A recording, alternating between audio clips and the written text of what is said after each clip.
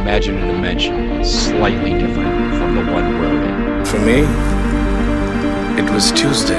History is the same, but it isn't. Welcome to the new 42. They are belong to 42 level 1.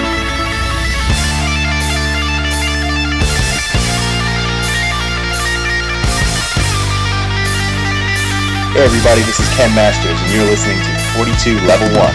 Yakuza!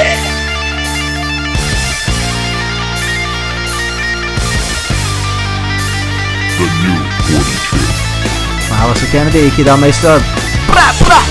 Coming down for you. Damn it. Mandy, getting off of the 73. I'm not really a normal person. I'm the piano.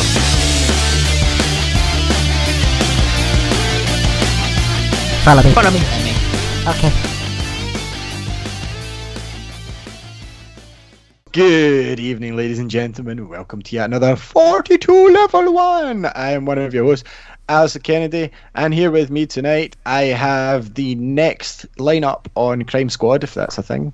Obviously with me, the hostess with the mostest, the Twilight Princess of all games himself. Mr. Hardy Rocker here as always. We have the Lone Wanderer, who usually shits himself pre-show.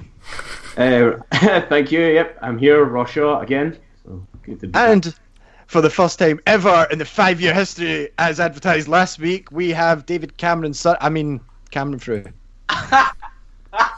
Hello, everyone. Yes, America, that's the voice of Cameron. Be prepared to hear it later. So let's start things differently this week. I'm joking, just the same as always. Big screen, we screen. And this is the part of the show where we talk about all the TV and all the movies that we have watched throughout the week. And what fun we have to tell you guys. And Cameron, you go first. What have you watched? Well, I saw Michael Bay's latest blessing to all of us with the new Transformers sequel. It's amazing. And, I mean, some would say it's an atrocity. I mean, I know I would. Truly terrible, pretty much in every single aspect. Yeah. Take that back, right? This is the greatest cinematic piece that's ever existed since Citizen Kane. Transformers 5 is literally the thing that's going to bring so many storytellers and writers to the forefront of Hollywood. Michael Bay should be perceived as a saint. He's revolutionized the film industry with Transformers 5. So maybe they just require a further understanding that my feeble little mind isn't capable of. But I think they've just transformed into disasters. Oh!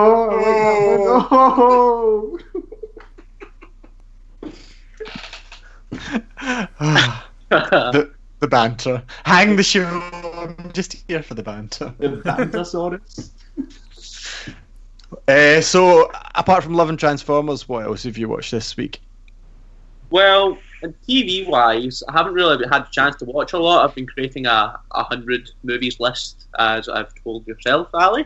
So I've just been trying to catch up on old classics, such as Taxi Driver and Kramer versus Kramer, you know. But in terms of TV, I've been actually trying to work myself way through How I Met Your Mother.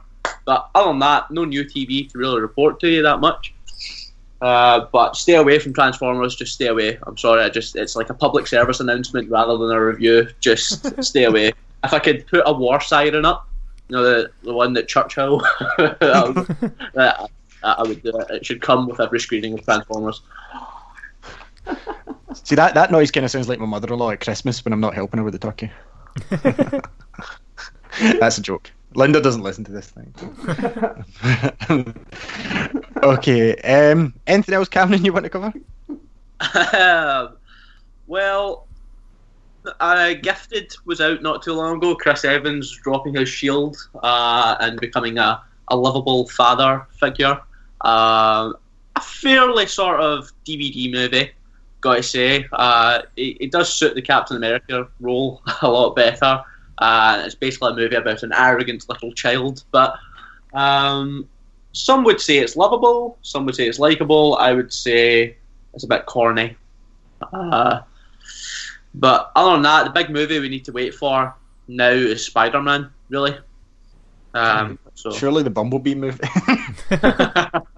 Well. That's Bay Free, man. So. Oh God. Okay, so I will jump in, and since I'm the most important person, I will go next. I was going to say Ross, but then he laughed. So yeah, I went to see Transformers as well, and I'm just going to read my notes, right? As you guys know, I'm a big Transformers fan, have been since the 80s, so, right, I can't remember. Who did I send my notes to? Never mind, this is the image. Right, you remember how... Yeah, I think everybody got them. I was raging. Tasha loved it. Okay, so remember everyone get pissed off with the two, and I think it was the third or the fourth one, where they were like basically racial stereotypes. Like Michael Bay doubled down in this one. What he done was see all the complaints everyone had. He basically tattooed them on his middle finger and put it on screen for 2 hours. Like he like doubled down on the racism. Not even joking. There's like a robot called Mohawk. There's a guy that's kind of like B.A. Baracus. And they die first. That's not a lie. So the film starts with King Arthur and Round Table. I'd have watched it if it stayed there. It was pretty cool, man. It was actually the 10 minutes maybe we got of like the Merlin Arthur, King Arthur times was better than the entire fucking Guy Ritchie movie that I watched with him from Green Street and Charlie Hunnam. Merlin was a gas guy who like faked being a wizard. That was the best bit of the film. I think that made a transformer and carried on aid magic, but it went from King Arthur, and in 10 minutes it was Metal Gear Solid 4 at the start, where you've got like the biped things walking the streets. This is no joke. And then it's post-apocalyptic with Mark Wahlberg, and after Mark Wahlberg says anything and shoots what looks like a flare gun, doesn't hit any transformers. Like big great stuff. He shouts his way through 2.5 hours. Like, literally just shouts at every fucking character in this film. Oh, Cameron, you can swear in this show if you want. Well, I do.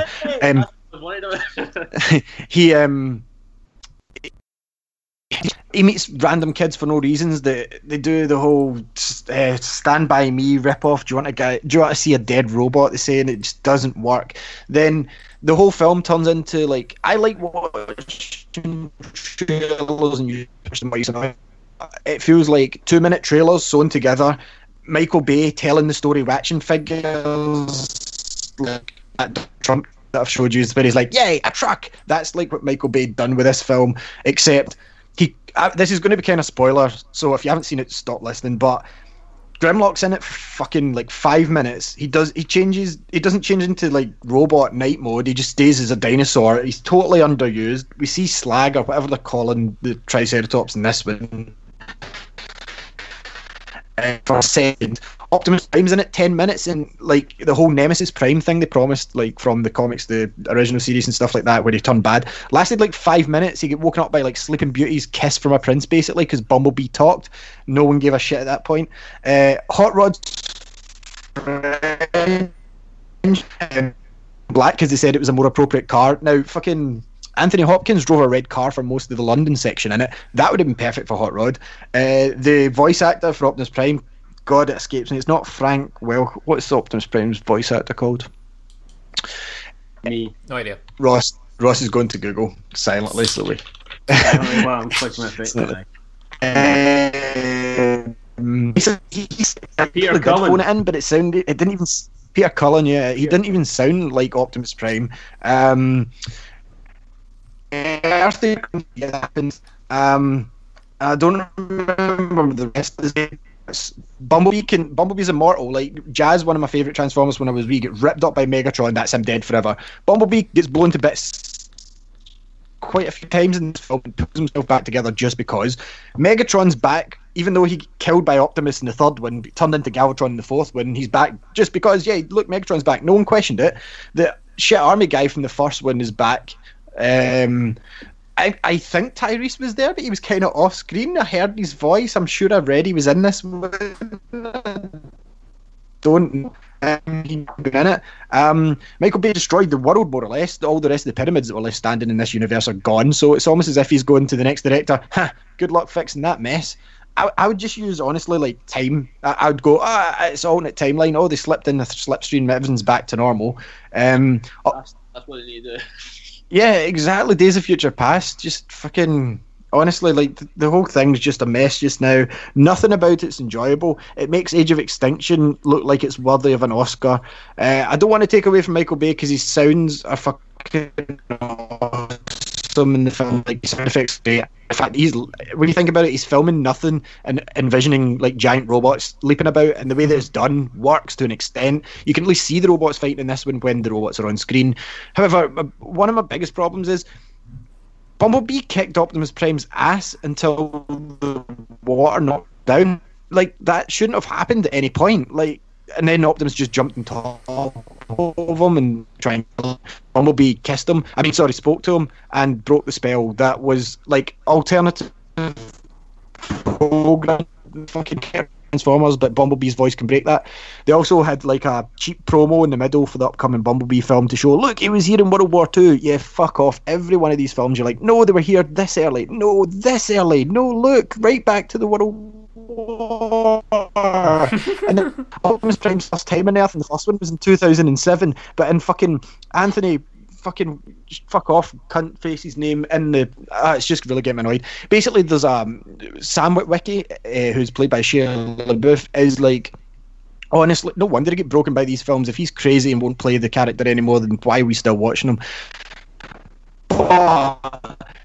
He's part of the Wiccan Society, which are relatives of Merlin's, and like his photos in the study for no reason, and it's just a sad film to experience, man. Like, when sorry, Cameron. There's a part in that film where there's Merlin. We actually see Merlin, who is played by Stanley Tucci, who also had a role in Age of Extinction.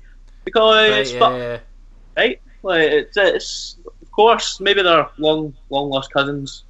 Yeah, I don't get it. Like, honestly, like what. They've got the story. It's a bit like the guys that done Ratchet and Clank. You have the story written for you and the characters set up. Like, honestly, just have them a big brawl for like copy the script of WrestleMania last year and throw the robots in it. Everyone wants that shit. Like, no one cares about what the soldiers are up to. They fucking plot MacGuffin. Like, what was it this time? Oh, Cybertron came to Earth, and now Cybertron's next to Earth, but Cybertron's also the bad planet, and it's growing horns.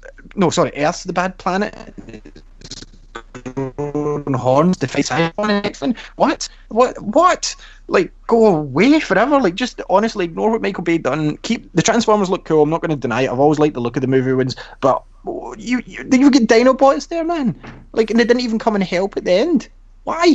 Like, they're the ones that Jurassic last one. Like, you didn't even ask them along because Grimlock's been treated like a junkyard dog, basically, in the junkyard. Like, what are you doing? Stop it, Michael Bay. Go away, please, forever. And like, he is apparently done with the franchise now. I'm glad. Honestly, man. Sorry. Like, that's all I watched. Tyclaws asking in the chat, what did you think of Quintessa? Fuck off. Who cares? It's Who's like Quintessa? It was. Right, you remember years ago there was like all the different that spun around and talked to them, the creators of the Transformers. Like, but now it's like Bud, who Optimus Prime kicks the robot's ass, and then she turns into a human for no reason at the end. Most of the time, she just floats around like a glorified lava lamp. Yes, she's basically like somebody didn't make their final payment in Optimus Prime, so she's reclaiming him, and like then she turns into a real life human Asian girl in the desert. What? Why did that happen? Where did Megatron come from? He was Galvatron the last time. And no, stop. Don't do it. Apparently the movie borrows heavily from Transformers Prime. No, it doesn't. Fuck off, I watched that show. Nothing. It borrowed the name. Wow, honestly, I paid $2.25 to see this because I had a free ticket, and honestly, I want my money back. Buy Greg's instead. Buy a Greg's instead. Don't spend honestly on this. It's more fun than this movie. Doing such a comparison. So, I don't know. Like, don't see Transformers, man. Like, Cameron had it right. I know I had more of an outburst, but I really like the Transformers. Like, just stop. I know they're doing Transformers 1. Don't do it. Okay, so anyway, that's all I've got to talk about because I watched very little else. Andrew, Urquhart, what did you watch? The only thing I really watched of note was Logan. I finally watched Logan. It was better than Transformers. It probably was, yeah. I didn't like it that much though. Didn't enjoy it that much. Like I liked all the gore and the violence and stuff like that. That was good, but I didn't really like the story, and I really didn't like what they did with Professor X. Like that was just like, because he was fucking perfect, like the perfect Professor X. And like the other X-Men movies, like other parts of the movies were bad, but he was really good as Professor X, and he had a great story and great lines and everything. And this movie, they just gave him a terrible story and terrible lines, and like really like wasted him completely. I liked X-23 though; she was kind of cool. But like the movie overall, I thought was kind of dull. Honestly, they could have easily tied it in and ended all that bullshit of like it's alternate. Fuck off. No one needed that to be alternate. There's no need for it to be alternate. It's just set in the future. I don't think they should have had like Charles Xavier in the movie at all. Like, no, there was no need for him. There's no need for him to be there, and like this whole Westchester incident and stuff like that. The fact that they didn't bother to explain like what that was in the movie unless you at all. Comics, no. Yeah, you didn't know, and like there was no reason for him to be kept in that state, really, apart from like this Westchester incident, which wasn't explained. So like as far as the plot of the movie goes, just really like bad, and the bad guy was shit as well. Just like, I mean, having him fight off against himself was like the last thing. Like it was kind of really shit. You'd want him to like fight against somebody better. Like, correct me if I'm wrong, but the Westchester incident, is that Professor X kind of losing control of all his powers, basically? No, it was Wolverine thought that the X-Men were Sentinels more or less, and he killed them all. Yeah, but it was Professor X's. It was Professor X's fault. No, like in this universe, it was Professor X, who basically like he's got like dementia or something like that. But I think is the way I understand it in this universe. And what happened was he essentially accidentally convinced Wolverine to see that all the X-Men were like all bad guys or Sentinels or like some kind of bad guys, and they were all attacking him. So he went round and killed them all. So he killed all of the other X-Men. Wasn't it Legion in the comics? It might have been, yeah. I'm not 100% sure, but in this universe, it was Professor X. Could be wrong. I can't remember. But like I thought I was really looking forward to watching it, and like we watched it, and I'm like, yeah, that was kind of crap. Like not crap, but like it just wasn't like the movie that everybody said it was. I'm curious to see what the black and white adds to it, because the noir release obviously is coming out with the Blu-ray and the DVD and it really helped add something extra to Fury Road. So I think it's kind of movie that will certainly suit it. It's very, very dark, sort of. Oh yeah, definitely. Sort of brooding, and a lot of the sort of tone. The director shot it with black and white in mind. Read up as well. So same with Miller guy as George Miller as well. Both those films were shot specifically for black and white. Yeah. Yeah, so I don't know that I would enjoy it any more in black and white, to be honest. Like, you can watch any film in black and white. You just change the colour up. Yes. Yeah. Go on, Andy. Be a pretentious fuck and watch it in black and white. You know, join the dark side of pretentiousness. Come on. No, I don't need to do that. I don't need to ever see it again. But I didn't really watch. I didn't really watch much else this week. That's me. Okay, Rastafari. Last but definitely not least, what did you watch? I watched a couple of things actually. What did I watch again? Oh yeah, that's it. I watched. A friend of mine came round and she'd never seen one of the greatest musicals that has ever existed in the entire universe. Aladdin. No, it's Little Shop of Horrors. Come on. Little shop of horrors. Little shop of horrors, dude. It's amazing. Feed me, Seymour. Amazing. Exactly. Feed me. But yeah, basically I ended up putting that on and I forgot how amazing it is, and down at Skid Row. But yeah, I had the game of that, like it was like a board game style thing, but it looked like a giant pop-up pirate with the Venus flytrap. You had to like throw things in its mouth till it shut. Yeah, and that's the one as well where like if you I can't remember, you do some things and if you fuck up then it gets bigger and bigger and you have to try and get it before it gets like too big and stuff like that. But yeah, anyway, yeah. Oh my god. That's what she said. But yeah, I watched a lot of Shop of Horrors, and that was great. The other film I watched, I don't know why, but I watched The Boss Baby, which is actually pretty funny, where Alec Baldwin voices a baby, and it's pretty good. It's got a bit of a kind of look who's talking. Transformers already. Yeah, it's got a bit of a kind of look who's talking vibe to it. But yeah, it was pretty good. I actually quite enjoyed it. It's it is for kids, but anyway, I thought it was quite funny. The third and final film I watched, which is phenomenal, and I'm going to have to recommend it to everybody, right? And I can't believe it's taken me this long to see it. It's The Train to Busan, right? It's a fucking Korean thriller, basically, right? And it's about passengers that are stuck in this train to Busan while a zombie outbreak is happening. Nothing to do with the zombies. It's not a horror. Sounds thing like they that train at all. to Irvin every day. It's nothing to do with it's not to do with zombies or anything at all. It's all about the conflicts between all the different train passengers when they're trapped in this train and they're having to head to Busan, which is the last sort of like safe zone in Korea, and it's absolutely phenomenal. The tension is unbelievable. I've never been that like tense during a thriller since Seven. That's how good it is. I've not seen a thriller, a suspenseful thriller like that since Seven that's been as good, and it's just phenomenal. And the characters were so engaging, and you just you really felt for a lot of them and understood both sides of their arguments as to what they were doing, apart from one guy. But yeah, I would highly recommend it to anyone. Just get on watching Train to Busan. It's just it's phenomenal stuff. It really is. And is it a dub or a sub? Sub. Why would you ever watch a dubbed foreign film?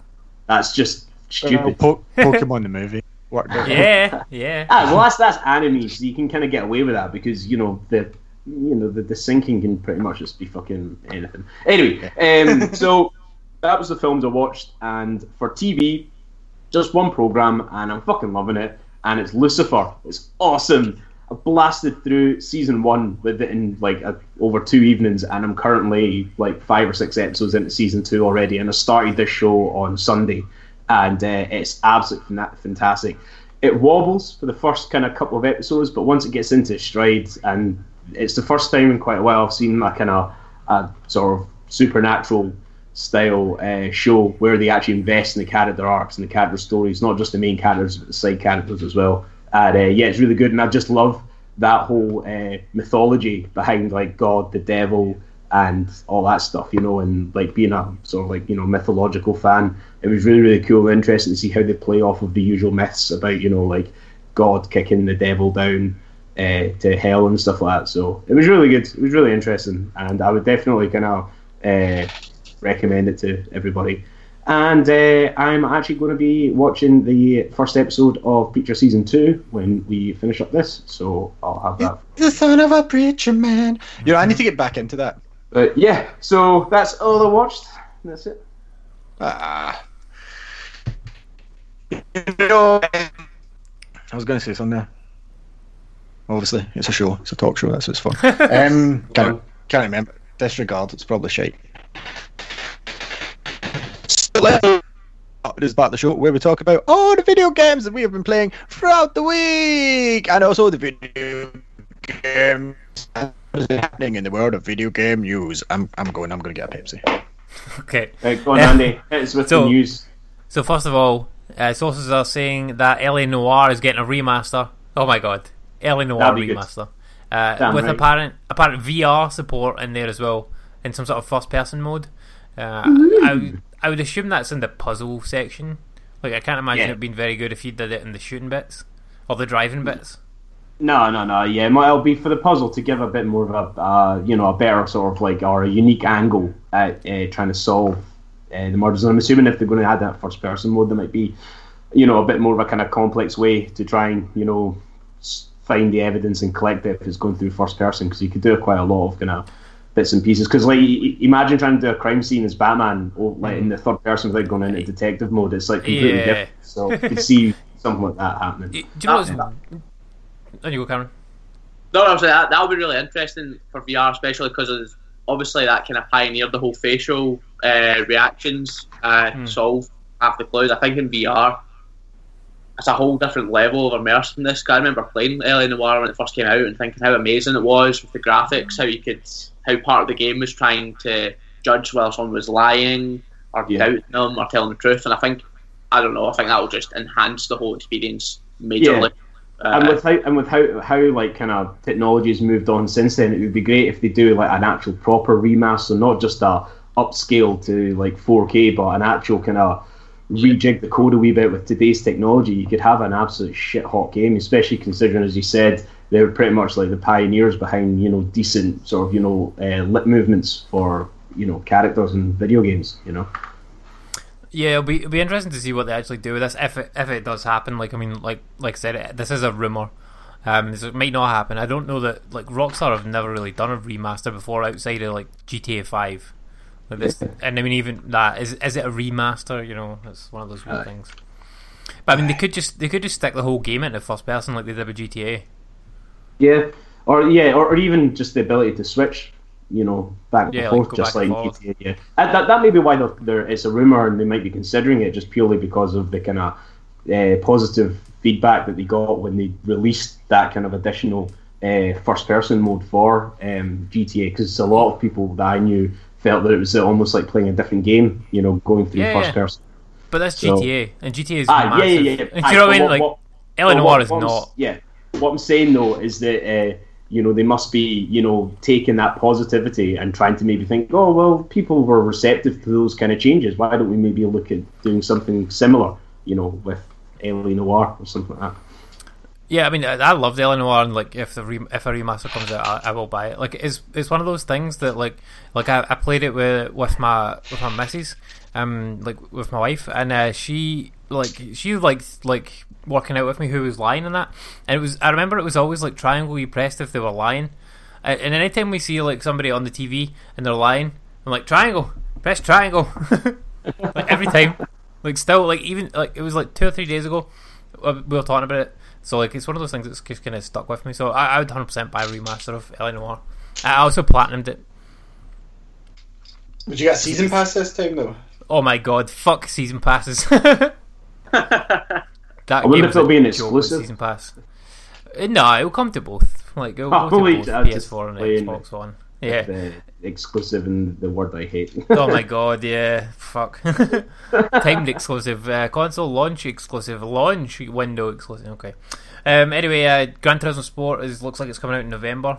Unsurprisingly, it's pretty much as expected. Yeah. Do you guys care about this? No. No. Forza's where it's at. Yeah, I think Forza has like owned Gran Turismo, to be honest. Yeah, it's a much better game at this point, and it comes out a lot more frequently. Which, I mean, Gran Turismo, they spend so long. Like, what was it they do, Ali? They're like playing ping pong or some shit. What's that? Oh, those Gran Turismo guys. Yeah. They go and record all the sounds like creepy car perverts. Yeah. Okay. Sega Forever came out, like out of the blue, which is basically retro games for free on your iPhone or Android. Yeah, but if you paid for this, you'd be raging. Like, honestly, they're not good ports. And sorry, I'm in the middle of trying to change something. They're not very good ports for one. The controls, iOS, bollocks, and Android. Yeah. Controller. Well, if you've got enough money to buy a controller, just buy the game. Yeah. Plus, obviously, the more you play with it, the harder it gets. Oh my god. So I played the Sonic 1 to see how it stood up in comparison to the other versions of Sonic 1. Now it's basically the same version as the one that already came out on Android and iPhone, the Christian Whitehead one. Except this time with adverts. With adverts. The annoying thing about the adverts is, right, I already own Sonic 1 on Android, and it does give you the option to like restore your purchase, but the restore purchase option doesn't work. So like I was unable to remove the adverts. So instead I just played the original game that I had. I was like, okay, well I'll just download that one then and play that instead, and not bother with the Sega Forever version, which is the same but with adverts. The adverts are shit as well. Like really crappy adverts. I wouldn't mind if they were like relevant adverts, like for consoles and games and shit like that, but they're just like your generic adverts that you'd see on the TV, which is just annoying. So I don't have any interest in it. Like, apart from that, the controls again do suck. Just buy Sonic Mania instead. Yeah. It's the analog stick on the jump button's fine because it's just a button you tap, or like tap a few times to make them spin. But like, it's anytime when you're trying to like make them duck down, you always end up facing the opposite way because of how imprecise the like analog stick is. Because it's not a D-pad. It should just be a D-pad, like on rather than an analog stick. It's fucking stupid. Anyway, like, I mean, it looks fine and everything, but anyway, apparently Sonic movie's coming out in 2019. Yay! It's it won't not be a as live, good as the Mario Brothers It's movie. not a live action movie, is it? Yeah, it's live my action God. CGI. Why would they do this? It's just bad. Don't do it. Nintendo's going to be increasing Switch shipments in July and August. Obviously, this is I should think so. ramp up for the for Splatoon 2 and whatnot coming out. And well, I mean, Mario will get another.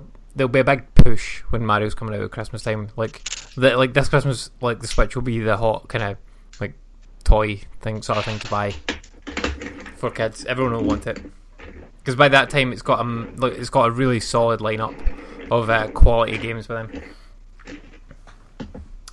Okay, Ross, you posted this news story about these No Man's Sky cassette tapes. What is this? Right. So basically, what's happened, right, is that out of the blue, the Reddit mods of the No Man's Sky subreddit all received a gift bag from Hello Games. And inside the gift bag, there was the usual merchandise stuff like a T-shirt and stuff like that, right? But there was a audio cassette, like an actual physical audio cassette. When they managed to hunt down a way to play it, a tape player, like nobody has anymore. Yeah. So seriously, that's like on the Reddit thing. There was actually a post where the mods like going, "Help, we can't find a tape player."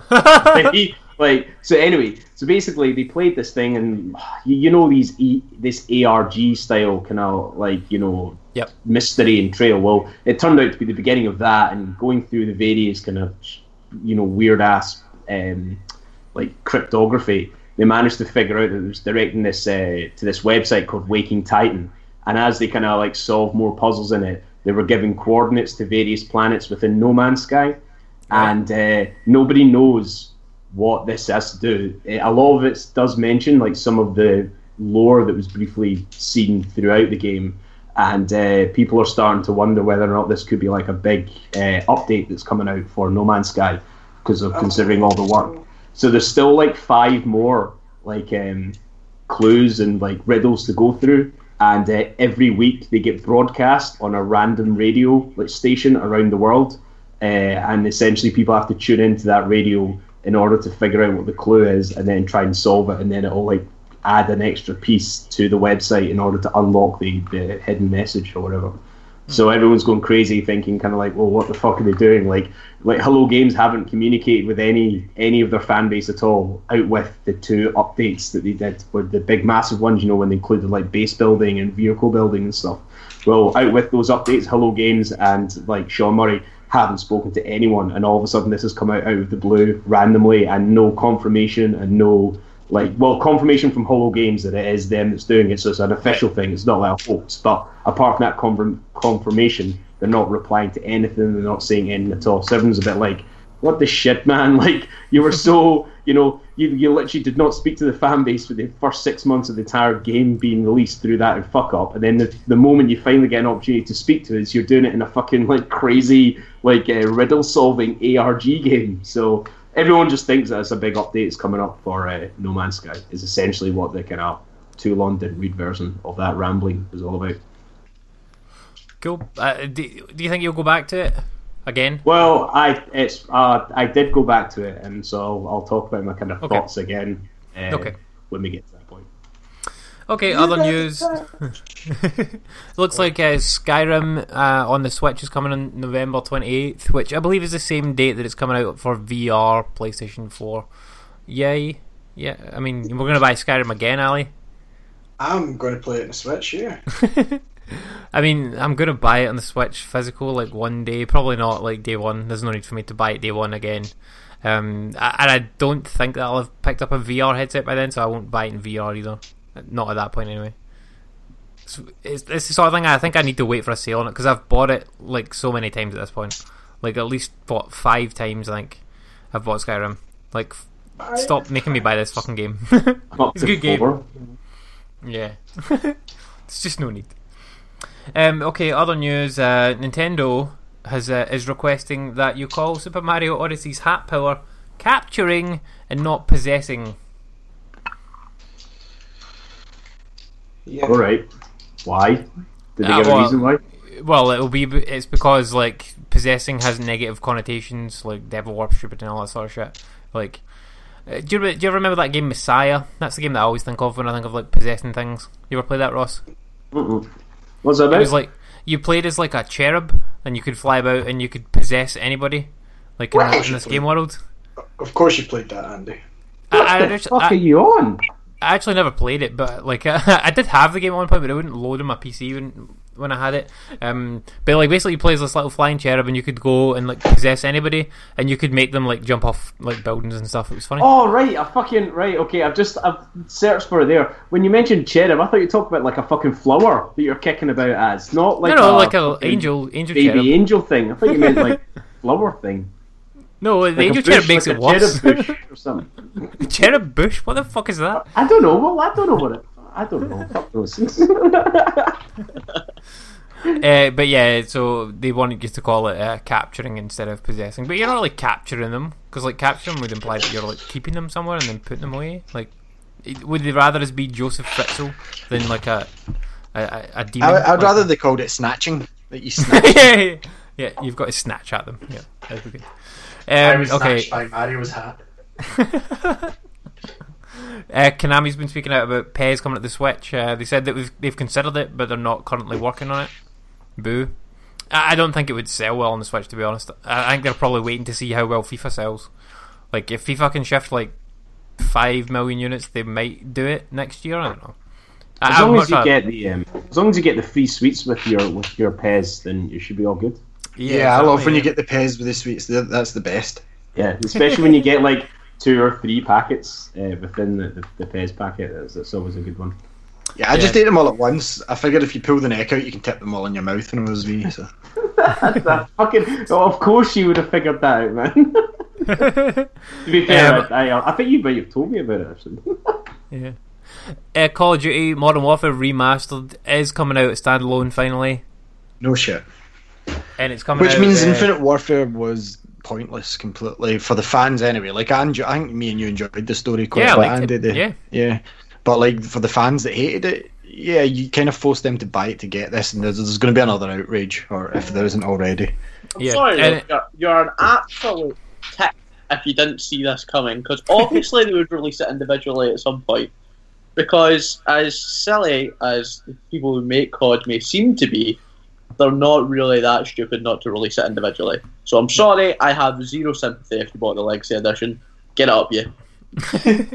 But yeah, that's coming out. That's coming out today. Like, so they've had this just sitting waiting to push a button and go, okay, there it is. Like, go and buy it. It's a massive fuck you to your fans. Like, seriously, it's like, suck it. They're like, sales of the Legacy Edition have now like dropped off a cliff, ended essentially. So we might as well put that out, and then it'll get another wee bust of the people who didn't buy the Legacy Edition and just want this. They can buy that now.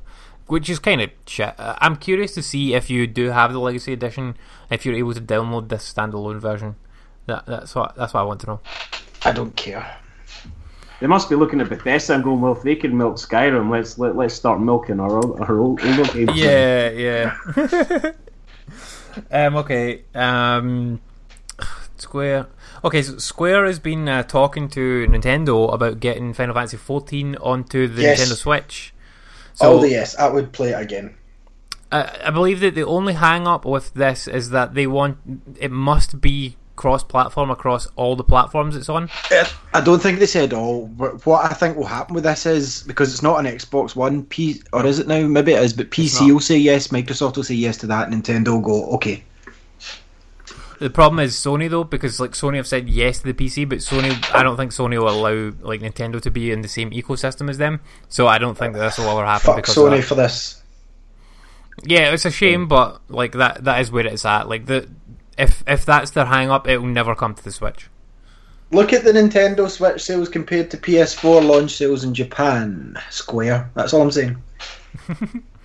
Codemasters might also be bringing Micro Machines. What's it called? World Tour to the World Series. World Series, yeah. So I mean that makes perfect sense. Perfect fit for the Switch. Like it looks like a great game. I was watching some gameplay of it earlier in the week. It looks amazing. Like it looks like perfect old school Micro Machines. It's out like a couple of days. Friday. It's out on Friday. Yeah.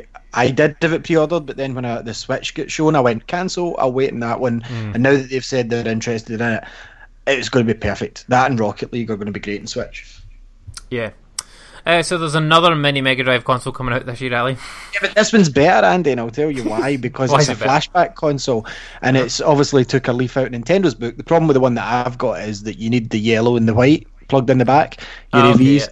Whereas this one's full HD and it's like much better. It's much better upgraded sound quality and picture quality. Even though mine's better than the original one, this one's apparently spot on. But I will have to get it. So yeah, I mean this one plays like old Mega Drive games as well, doesn't it?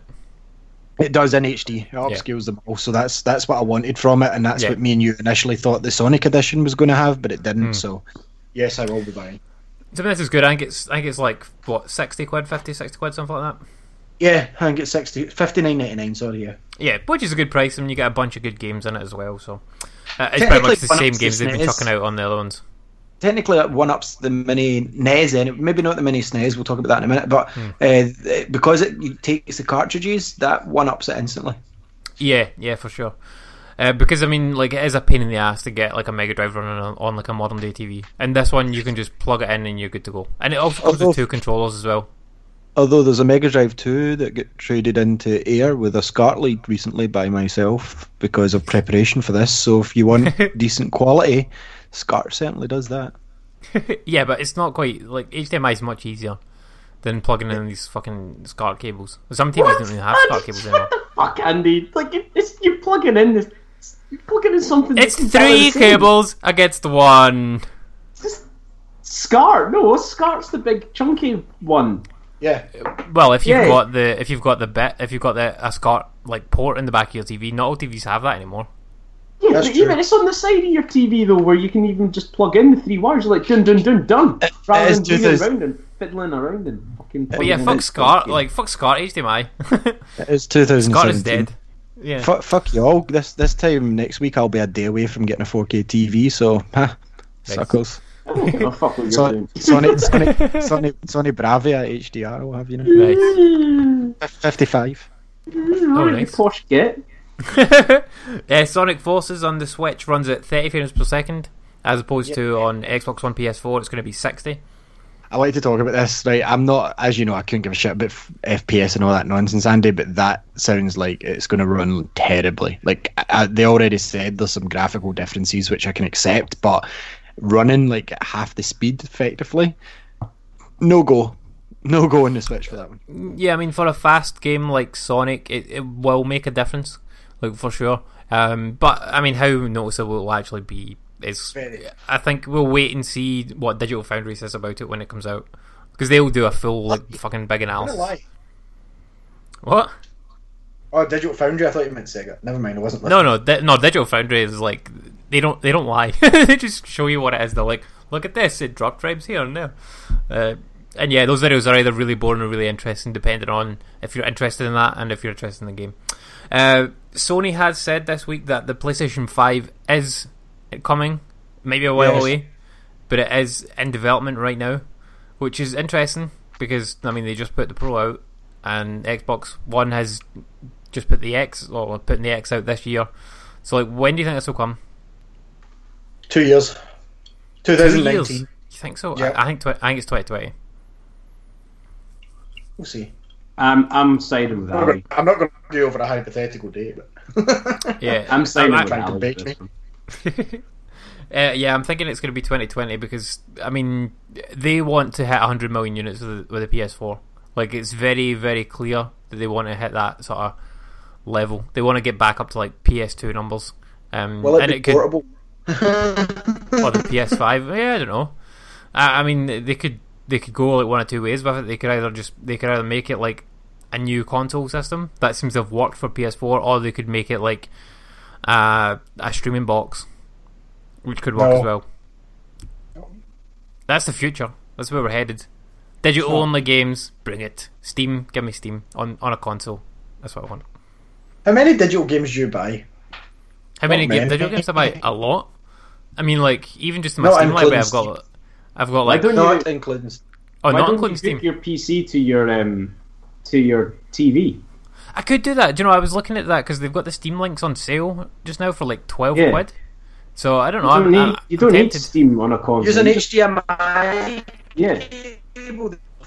Yeah, you just plug in your PC into your TV. Boom, that's you got a Steam TV. I could do that, right? But like my computer is in a separate room on a separate floor from my main TV, so it's too far away. Yeah, well that's when you get that Steam link. Yeah. Oh, that's what I'm thinking. That's what I said. Like I'm thinking about buying one because it's really cheap. And Steam even has like a console mode on its page as well. Like they've even got a fucking dedicated controller too, which is pretty good actually. Yeah, get the Steam link, Andy. I don't know why you didn't think of that. I know, come on, Andy, get with it. Fuck's sake. Jesus. Yeah. I know. God, look at this guy, man. The UK sales chart is out again. Interesting one this week. Do you know, like Eurogamers like posted this article, right? And at number 10 they said it's Tekken 3 at number 10. Tekken 3. It's an amazing game. Should be number 1. Yeah. Tekken badass. Like I'm curious to see how Tekken 3 has managed to sell like enough copies to get into this chart though. Like given that it was, it's 10 years old. It's more than 10 years old, man. Yeah, well, what PS1? It's almost 20. No, it's 20. No, but it's almost 20. 99 it came out, I think. I assume that it's a typo and they actually mean Tekken 7. Although it's weird because like 7 and 3 are like nowhere near each other on any keyboard, so really strange one. Number 9, Forza Horizon 3. Number 8, Horizon Zero Dawn, still riding its sale price high. ARMS still in there at number 7. Overwatch still kicking about. I mean, that game just keeps on selling, like it just does not go away. Mario Kart 8 Deluxe back up to number 5. Ghost Recon Wildlands in at number 4. FIFA 17 still selling, despite the fact that it's fucking free on Xbox One. It's free, don't buy it. Number 2 Dirt 4, and number 1 GTA 5 is going back up to number 1. Wow. What? I think it's like sales plus it's in the Steam sale and it's on sale on PSN and stuff just now as well. And also they had a bit of press because of that mod thing that they tried to do away with the mods and then brought them back. Yeah, so that got it back in the press and got people thinking about it again and stuff. So GTA 5, 5 years after it came out, still kicking about in the charts. Okay, so next ones we need to talk about are... Oh my god, there's actually more than I thought there was. Okay, let's talk about the SNES Classic. Okay, it sold out like in seconds on Amazon. Literally seconds. It sold out in Smith's Toys in under 5 minutes. And today it went to Nintendo and it sold out before I got the email at work and I tapped it, and the minute I got to the page it said sold out, and that was, I checked the email and it was to the minute that I tapped it. Luckily, Games website crashed last night, and I kept hitting refresh as many people were probably doing. It probably overloaded it was almost like a DDoS attack on Game, probably. We should do that every night. Basically it crashed. I managed to get through and get it. I got the pre-order confirmation, and then I went back to check my orders and the website crashed again, so I'm hoping I've got one. But then again, even if it has gone through, which it has, it's still Game. But anyway, yes, the SNES Classic that we talked about, this can be combined with the news story that analysts predict an N64 Classic could be next, and I'm like, we said that. Are we the analysts? Like, if these guys are getting paid for that, like, do these guys get paid for analysing that? It's like, no, we talked about that months ago. So the new SNES coming out is quite interesting. Obviously, it contains the big ones you expected: Mario World 2, Legend of Zelda: Link to the Past, Street Fighter 2, which is kind of nice because that was big on the SNES. Star Fox, but it also contains a game that's never been released. I think they found some of the files for it at one point and released part of it, but Star Fox 2 is coming out for the first time ever on it. Also comes with 2 controllers and works the same way as the SNES. Now, Nintendo have promised that they are making more of these consoles, but they will not sell them or release any more new ones after 2017. So, more or less, there might be a second wave or a third wave this time, because the NES got kind of 2 waves. If you haven't got it now, there's more than likely every chance that you'll never get one unless you pay through the odds. Unfortunately, this makes me want the mini NES, and obviously I've got that in the works with yourself, Andy, but yes, I need to have them both now. But the mini NES appeals to me more because I can sideload all the games onto it, but the SNES, I wonder how long that will take. But I'm really interested in Star Fox 2, playing a brand new SNES game for the first time. That's a cool selling point. And I don't mind the like £10-20 price rise, because you're getting that brand new game and a second controller. Mm-hmm. Yeah, I mean, the price is absolutely fine on it. I think that they would as well have thought that it wouldn't sell out quite as quickly because of the higher price point, but people especially in this country, realise that they can flip this for more than it costs them day one easy, because it is going to be a rare item. And Nintendo have already, Nintendo didn't say with the NES that they were going to stop doing it, but they've already said this one, it's like a limited thing. I would like to buy this, but it doesn't have some of the games on it that I'd really want, like Donkey Kong Country 2 and 3. They're not on it. Like, those are the games, like Donkey Kong Country 1, 2, and 3, Zelda, and the Mario games are the ones that I'd really want to play on this, and they're not there, so I'd rather just wait until the Virtual Console comes to Switch and buy them on that. Super Mario World 1 and 2 are there, and the Zelda that came out in SNES is there, so... Yeah, I mean, that's fine, but like I'd happily just wait and buy them on the Switch, and then I can play them handheld, which is the ideal way to play these games. Handheld. See, I'm going to have them sitting up here next to my PC so that I can play them on up here, because I think they're kind of cool looking. I like the idea of them, and yeah, I never had a SNES or a NES. Like, I've never owned one. I've only had the games. I mean, the SNES is a cool console. Like some of these games are fucking amazing games, and like if people haven't played them before, then I hope these consoles get into those people's hands. And like yourself, if you've never had a SNES before, because there's stuff here that you've probably not played that is gems that you need to play. So yeah. But yeah, I've played some of the games obviously by now, but Star Fox 2, come on, no one's played it. Yeah, no one. Well, there's been like some weird ROM hack things of it, but apparently even that wasn't like the proper full version of the game. There was a lot of missing stuff from it, so this is like they've kind of polished it up and finished, like got the game out working and stuff. So pretty cool that they've got this, because like NES Mini didn't have any of that. Yeah, the developer also said he was surprised but happy that they're finally releasing his game. Yeah, that's cool. I mean, he would have got his money from it and stuff like that anyway. Like they would have still got paid for it and everything. Because the game, like the game, even after it was cancelled, they still did go and finish the game and put it through QA and everything like that. So the game was done. The only reason that they apparently didn't release it was because the next gen, like the 32-bit 3D stuff, was out, like the Saturn and the PS1, and they didn't want like the Star Fox 16-bit 3D to be compared to that 3D because it looked shit in comparison, basically. But really cool that this game's coming out. Moving on from that, Destiny, the PS4 exclusive content is coming to Xbox One this year, but not until after the Destiny 2 launch, which, why even bother at that point? Like, what's the point? Stupid. Yeah, absolutely stupid. Ross's exclusive word. His favourite exclusive word. Stupid ass timed exclusive shite, man. Honestly, I feel sorry. Well, why? They must have got paid a fuckload to delay it that much by Sony. Yeah, totally stupid, man. So I didn't actually see this news before, but Super Cloud Built is coming out. Yeah, I sent that to you. So what is this? This is coming out. It's a sequel. Oh, it's a sequel. Okay. Cloud Built was really cool. Like, we played it at EGX a few years ago, and I think Fraser got a review code of it eventually. I did pick up the game in Steam, and it's a fucking cool game. It's so hard though. Like, I don't know if you've ever played it, Ross, but it's like it's a real, like, it kind of looks like an anime mech game, but it's like a runner game. Okay, but I've got it. It's on Steam. Yeah, it's on Steam. I mean, it's probably buttons now, like maybe a couple of £1, but it's really fucking cool. But it's really, really hard, like unbelievably hard.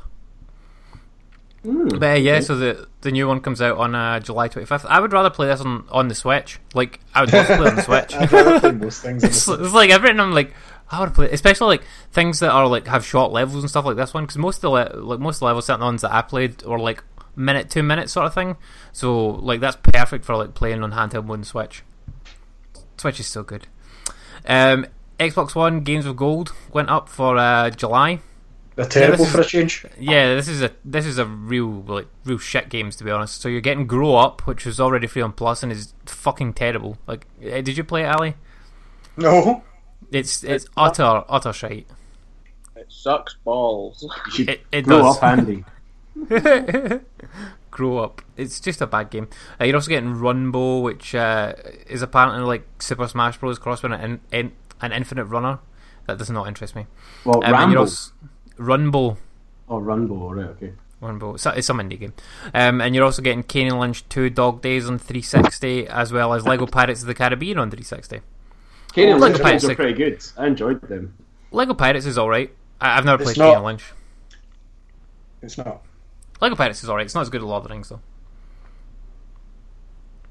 For the first time ever, a Nintendo Switch game is on sale.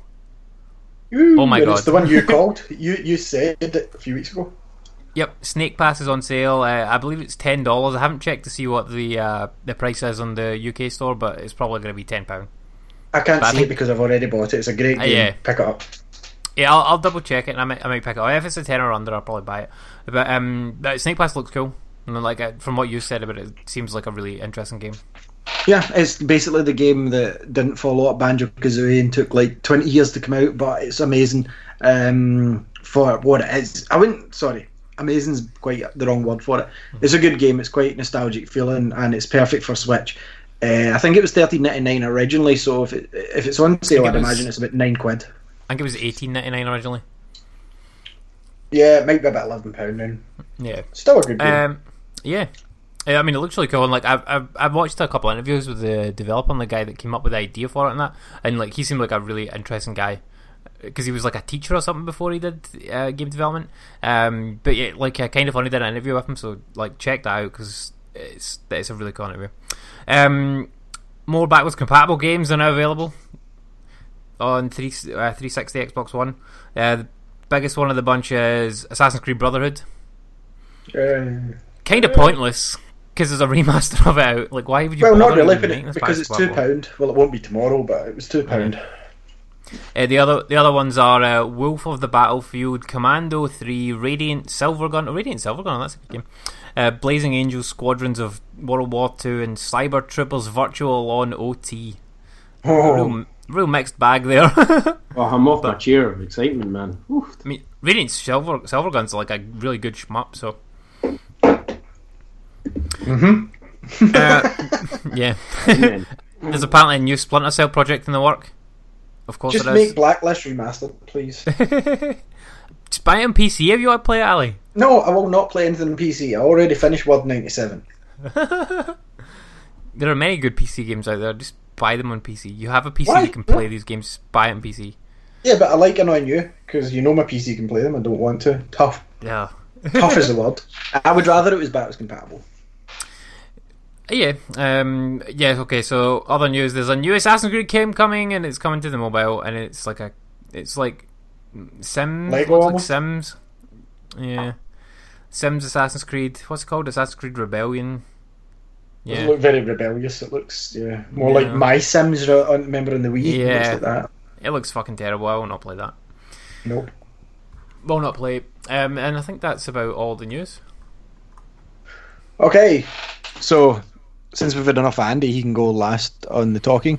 Cameron, since we haven't heard from you for a wee while, what did you play this week? I've just been mainly playing a bit of Black Ops 3. I missed the whole sort of introduction to it, so I've jumped in, and obviously with all these prestige bastards jumping about, and I just can't get the hang of it at all. I feel like I'm stuck in the past. I really do miss the days of Modern Warfare 2, which is, in my opinion, the best Call of Duty. I don't know about you guys, but that really did it for me. I always play Race the Sun on PS4 every single week. It's just always, it's like a ritual. Always try and play the apocalypse mode, rage quit, throw my controller at the floor, and then close it down, and then normally shut off my PS4.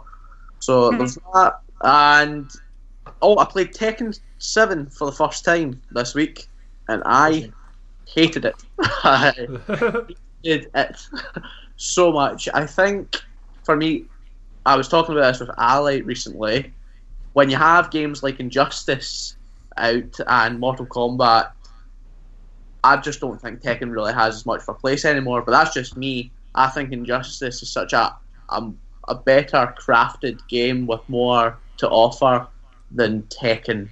And maybe it's just because I'm shit at Tekken, but I don't really see it going any further than this. And it's not. I don't think it's anywhere near as popular as it was. Maybe it's because I'm not part of that community at all. But Injustice rules. Tekken sucks. That's my view. Yeah, Tekken's alright, but I mean, it hasn't changed. I know it hasn't really needed to change. It will always have its esports place, but I mean, you're right. When there's a game that does it so well, you can't release an ancient system such as Tekken has, because it's just pretty. What is it? What they did anyway with Tekken, obviously, was they took the DLC, which was like you unlocked the characters and made us pay for it, and thought they could just stick with that model. And then the likes of Mortal Kombat and Injustice hit with proper story modes and actual different modes. Yeah, it has its DLC, but it's got enough to offer without it. So you're right, Tekken doesn't have a place, and especially if you put it into like that's all you've got sort of brawlers. Street Fighter owns it every day. And they took out Roger. What the fuck, man? Yeah, the animal rights people said you couldn't use them. But the panda's there. Panda's there. So it's okay to punch a panda, but do not punch a kangaroo, people. I'll keep that in mind. Thanks for that. But apart from that, I've just been trying to get more into COD. But I haven't really been playing much else than that. I'm hooked at the moment.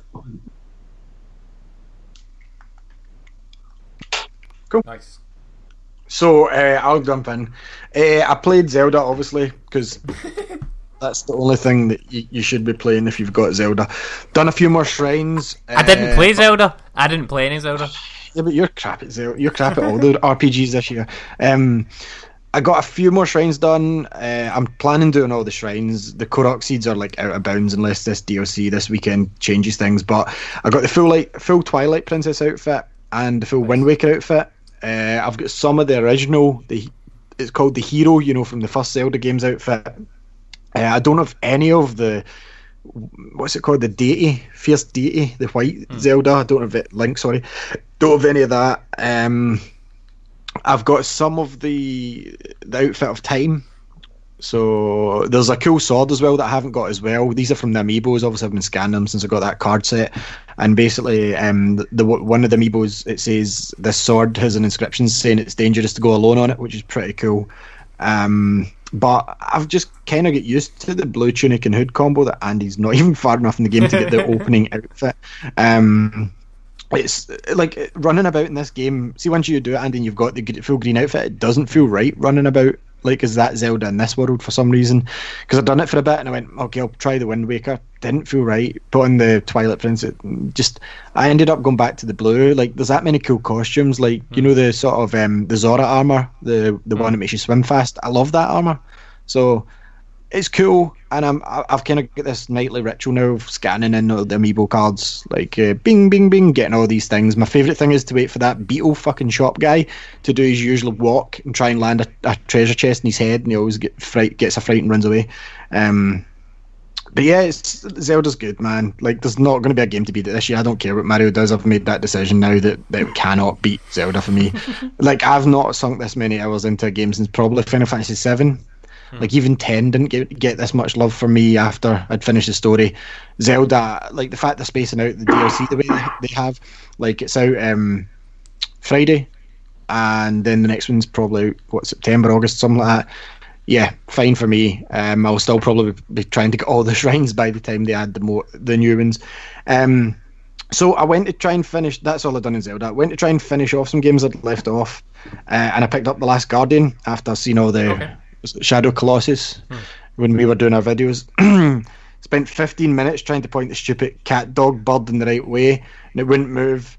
You know, you have to run in the spot and go, good. It's meant to move. And I looked online and it says you just have to hit the sweet spot at that part. And I'm like, I've spent 15 minutes running on the spot watching this stupid thing. Look at this point I want it to go and not move. And I'm like, this is fucking ridiculous. So I just deleted the game. I have no interest in it. I don't want to spend time trying to find the sweet spot in a game. If I'm pointing the fucking direction, just move. So I mean, that is kind of the point of that game, though. Like, no, it's not a point of a game. It's shit game design. That's what it is. See, as you go on, the beast does become a lot more responsive to you. Like, why is it not responding to me? I just saved its life and then killed and smashing shields that it doesn't like for it, and then I'm like moving. It's like, no. It's because it isn't fully like integrated with you yet. Like, once you get further into the game, then it becomes much easier to control. I'm not going to get further because I'm not spending one more minute running on the spot and pointing at random angles to try and get it to jump the bit that I want it to. Right, so. Anyway, deleted it, never playing that game ever again, wasting my fucking time and life. So, I've been playing, I haven't mentioned this in the show, but Andy, you know I've been playing Minish Cap through on the Game Boy Advance, well, it's on the DS. So I'm still playing through it, but I'm really annoyed at the wee thing. You know the things that they pop up and spit the things at you? You get them in the ocean, you get them in the forest. Octo rocks and octo things, yeah. Well, you know how sometimes they were slightly different in the old ones. In this one, they're kind of like wee guys that you block the thing with the shield, hit it back, and it's suddenly friendly because you've hit it. It's like, please don't hurt me. So I went and seen this wee guy in the mountain, and he says, go and see my friend in the south, and he has an item for you to get up the mountain. And I go and see his friend in the south, and he says, I have nothing for sale. And I'm like, you're lying, mate. You're absolutely talking shit. Your pals told me there's something for sale here, so I threw all my weapons at it, used all my bombs to try and blow him up, and he wouldn't budge. And I'm like, what am I doing wrong? Talked to everyone in town, traded stuff.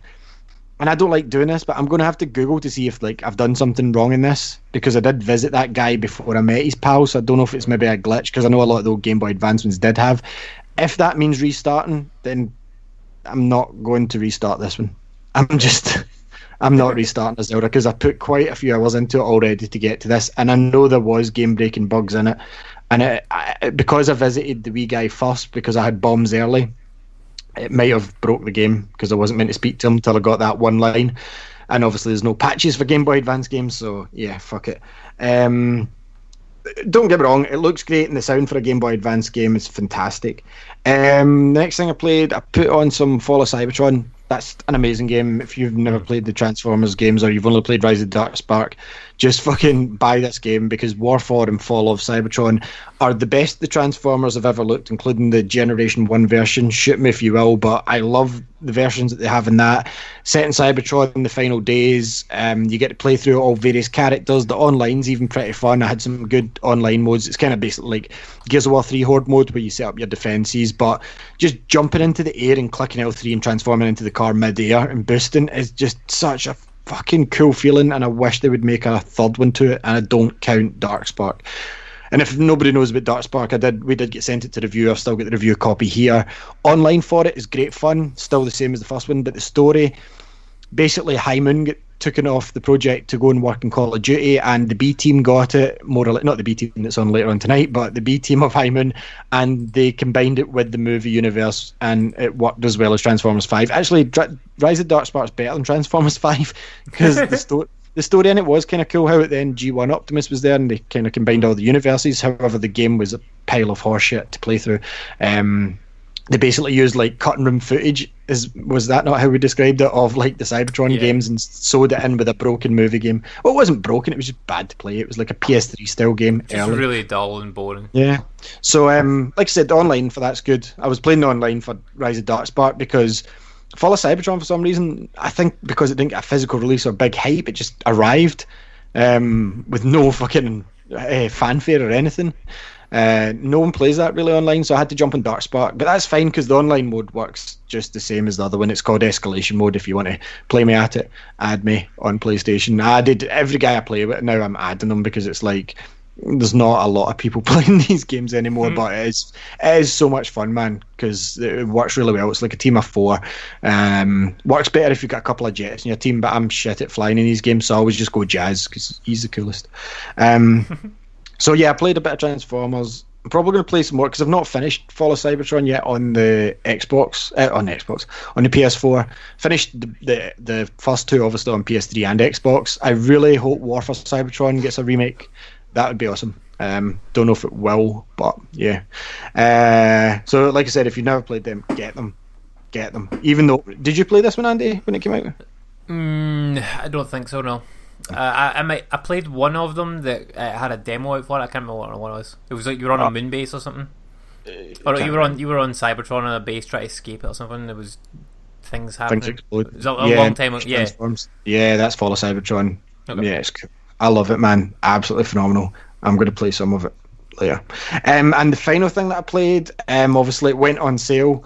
It's only get 2 episodes out, but I got the Guardian Season Pass. Okay. I got level 2, chapter 2 downloaded.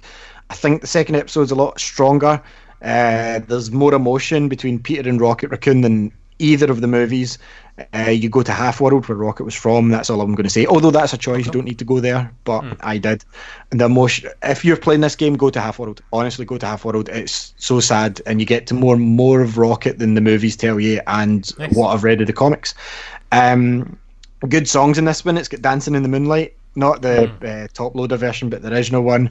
There's a couple other songs, but I can't remember what the names of them are. But yeah, it's got a few more licensed songs. This one, if they keep this up, although we say this all the time about Telltale, because the first one wasn't the strongest episode. I enjoyed it, but Andy didn't like it. If they keep this up with the remainder of the episodes, it could be in contention for a Game of the Year, because I really think they've got the Guardians universe feel. All the characters I'm used to now after the initial jarringness, because it came out about the same time as Guardians 2, the first episode, and it was kind of like, no, you're not Peter Quill, no, you don't sound like that, but it's fine now that I'm used to it.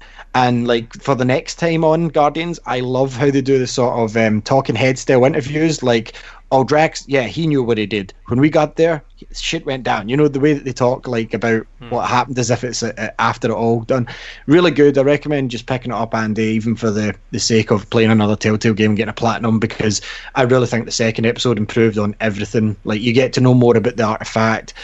More stuff happens Guardian style. But yeah, really good. Like you said, obviously it's Telltale games, you know what you're getting. It's not going to be like the most advanced game ever. You know, it's basic Telltale stuff, but just for the story with Rocket, if you choose to go and help him, which I would recommend, and the songs in it, and yeah, it's just really cool. Also, anytime where it goes in kind of slow-mo and Dancing in the Moonlight's playing and you're zooming through the skies, Peter Quill, you can't argue with that. So that is all I played basically this week. Most of my time again was played with Zelda, but to finish off, I will say I did get to test Venom Racing Wheels for the Nintendo Switch that they sent us to review. I did a review video which will be uploaded by the time this show is off air, because it's uploading just now. They're good, they fit nice. I've seen other ones where the Joy-Cons don't fit perfectly. I can't. You'll see in the video. I play my Switch as I'm doing the video, so I end up using the joystick by accident instead of using motion controls. It's kind of difficult for me. Like, I could not be competitive and use a steering wheel. I couldn't even get my 3 stars. I did finish second in the one I did during the video, but there's no way I could use that as my main control method for Mario Kart. Just no way. It's fine for people that like it, but not for me. The buttons at the back are really good. And there's not much I can say. You get 2 in the pack as well, so if you want steering wheels for the Switch, the Venom ones are the ones to go for. Check out our YouTube for my video review that's coming up. About 5 minutes it will be uploaded, so stay tuned for that. Me and Andy also did some E3 commentaries. I've still to upload like 3 of them, just talking over the trailers as well, so check them out on our YouTube also. But for me this week, apart from 2 minutes of Mario Kart before the show, it's mostly been Zelda. I'm not going to lie, I play that every night. with the wheels, they are like significantly cheaper than the Nintendo ones, are they not? Oh, like, yeah, quite cheaper. Yeah, quite like £5 cheaper for the Venom ones. I'm not sure the actual price of them, but what were the Nintendo ones sitting at again? Was it like £15, £16, or was it 20? Something like that, yeah, 15 to 20. Yeah, I think these ones are about 10 to £12, and like they do the job fine, man. You would never know the difference. Like, they've got 2 cool buttons in the back, and they're a lot better. Obviously, the Switch you only had 1, Oh, the Wii ones you mean? On the Wii one, yeah, sorry, but with the Switch having the 2 buttons, it's got they're big enough for you to tap them. They're $12.99 just now on Amazon, so yeah, if you're wanting steering wheels, those are the best ones to get, folks. Nice. Thank you, Venom, for sending them. I'll use them a lot. Nice. Okay, so that's me done. Rostifer, what have you played? I've not played that much this week at all. I think the biggest thing that I played again or revisited was No Man's Sky. Obviously, excuse me. Or I thought I was going to be like a dig towards it there. But anyway, but yeah, obviously, like I was pretty upset about when it was released, because the PS4 was actually one of the main reasons why I got a PS4 was for No Man's Sky. And after the kind of first day or two of thinking, oh, this is amazing, all of a sudden I saw all the flaws that everyone else did. So I left it, ditched it, didn't think I'd go back to it. But obviously now that they've come up with these 2 big updates, which is kind of like they fix a kind of minor bits and pieces, but they also added in base building, the opportunity to have a big freighter to store all your stuff on as well, and making sort of like wee rovers that can kick about the planets that they have in the walking. I thought, oh yeah, I might try that out. I've currently played maybe 10 hours of it so far, and it's exactly the same. I'm walking through, and I came through it, and again, like, honestly, when I first started, I was like, oh man, I forgot how cool this game is, and about, once you build your ship or repair your ship, you kind of blast off, and then after a while you land in the next thing going, this is the same, but it's now just raining. This is the same, but it's now cold, and you're kind of like, alright, now I realise why I kind of moved away from this game. So I kept on playing it thinking, maybe once you repair your ship, you then go into kind of, like tutorial modes about how to get like a freighter, how to build your base and all that stuff. Nah, nothing of that at all. I'm not refusing to look in Google, but so far there is literally no way that I've found in order to build a base or build a rover or whatever. I don't know if you have to work your way into this Atlas storyline before you kind of unlock those things, but right now it's literally just exactly the same as what it was like when it came out in day one. There are obviously, new kind of elements. You're like, whoa, wow, a new element, sweet. That's pretty cool. But yeah, it's pretty much still negative about it. I think a big reason as well is that I always binge on playing video games. Like, I'll go weeks without playing anything, and then when I do pick up a game, I'll end up spending like 10, 12 hours non-stop. And I think that's where I'm going wrong with No Man's Sky. I think No Man's Sky is certainly one game where you only play it for 20, 30 minutes at a time. Because if you go any longer than that, then the cracks start becoming, really obvious, and you just get bored of the game. But for those initial kind of like half an hour of booting up, you're kind of like, yeah, this is pretty cool. Start getting your plans formulated about what you want to do, and then if you then kind of like stop it after that, then it might kind of be a bit more interesting. But continually playing it was just a bit like that. The only positive that's come out of like the new updates is their survival mode. That's probably the best thing about it. It does actually come up with a brand new game. This time round you just wake up in the middle of nowhere on your planet, and you have your ship is like 12, 13 minute walk away, and you have to survive while trying to make it to your ship in order to then continue the repairing stuff. That's probably a really, really good challenging aspect to it, and it's bloody hard. It fucking is really, really hard. I can barely get halfway to the ship before I die, and obviously when you die you lose all your items that you had on you, and you start at your last save point. So it's pretty good, and you kind of have to think tactically about how you want to try and approach the game. So it does add in a wee bit more of a kind of a bit more of a challenge to it, rather than just wandering around and just picking up your thing. And obviously all the elements in order to craft stuff to survive are a lot more radar. Everything's a wee bit more hostile, and there was like in the normal mode, your life support goes down, but if you stop, the life support doesn't go down anymore. This constantly goes down, so you have to constantly try and figure out a way to kind of keep yourself alive. So yeah, that bit is really positive, but apart from that, it's exactly the same as day one. And to anyone that was, I'd no, and I was thinking about replaying it, but if you are, I wouldn't really bother unless you want to try the survival mode. Really, that is honestly the only thing I would pick up the game again for. So yeah, I'm still disappointed that the fact that it doesn't feel like it's improved that much, which is a shame. But hopefully this whole ARG thing, and they might have a big update that might make things a wee bit more bearable. But it's still pretty bad. And then on top of that, I just played my usual Madden shite, and that was about it. Obviously Madden 18's coming up, so my mate and I are trying to blast through Madden 17 and try and get as much as we possibly can can get done before I drunkenly pre-ordered the game, so I'll get to play it 3 days before the release date. Oh, fuck. I know. I get it a week early, EA access. I know, it's just, what do you call it? I did it because my mate and I have a deal, because obviously with the PS4 sharing, you know, he can play my copy of Madden 17 at the same time and I can, and we can play online with each other, so getting it pre-ordered, he's like giving me half of the game as well, so essentially, you know, we're both using the same copy on PS4, which is pretty cool. So yeah, so that's why I kind of pre-ordered it, so I'm looking forward to that one to come out. But yeah, Madden 17, just playing that non-stop as I usually do, and that's about it, I'm afraid. I'm pretty boring. I'm off this Thursday, Friday though, so I do have a list of games, so hopefully I'll have more than just my usual 2 or 3. I'll have a wee bit more, but that's it for me really in terms of games, I'm afraid. Cool. So Andy, what have you played? Right, so I actually played quite a few things. First of all, Steam sale is on now. Steam sale, and for me, this is probably one of the best Steam sales they've ever done, like Steam Summer Sale, because what they've done that's a bit different this time is they have put everything on sale, and it's all on sale for like a week or a week and a bit, which is different from what they usually done. Like me and Ross were talking about this just before the show there, like, because a lot of the time they do like these flash deals that are only on sale for like 6-12 hours sort of thing, but this time just everything on sale, and there are thousands of games on sale across the catalogue. It would take you weeks to even just trawl through the list of all the games that are on sale. But like looking at my wish list, I had like 30 games on my wish list, and 27 of them were on sale.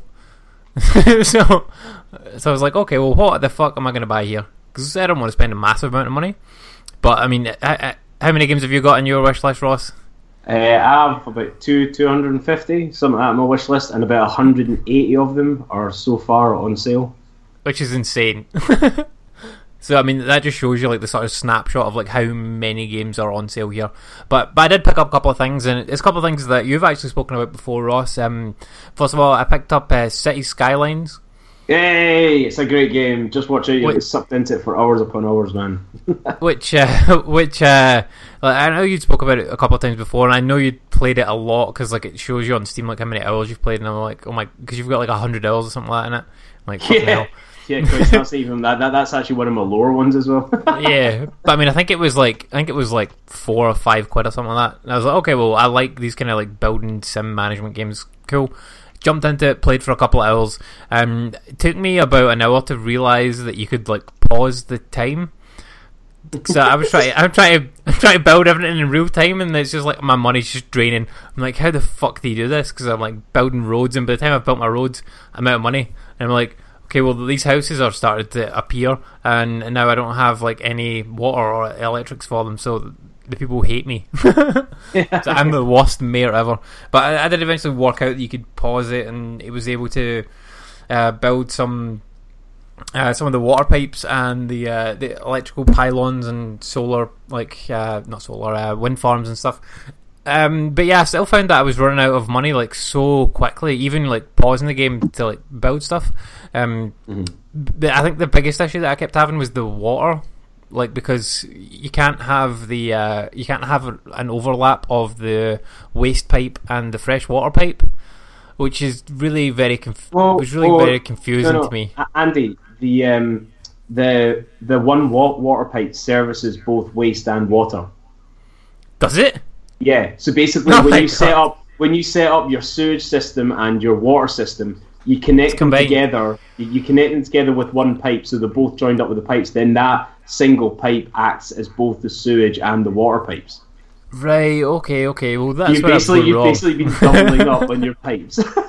But no, that's how you can. That's how it's done. It's like you connect the two together. A bit of advice actually as well. I would play it with unlimited money first, so you can get an idea as to how everything works. 100%. Yeah, I would 100% love to do that, but I couldn't see like how to do that in the options. It's in you go into the mods section, and then it's under one of the mods when it's official mod, that you get pre-installed, and you just tick it to take it all, to put on unlimited money.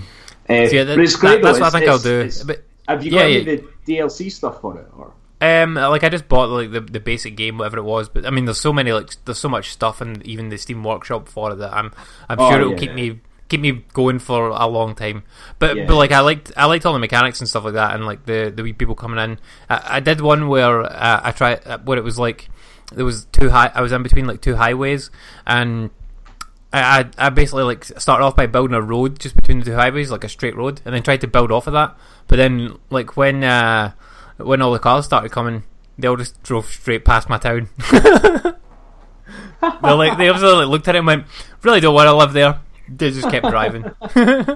So like hundreds and hundreds of cars are going past. I'm like, oh, look at all these cars, but no one is coming to live in my town. I'm like, okay, they hate me.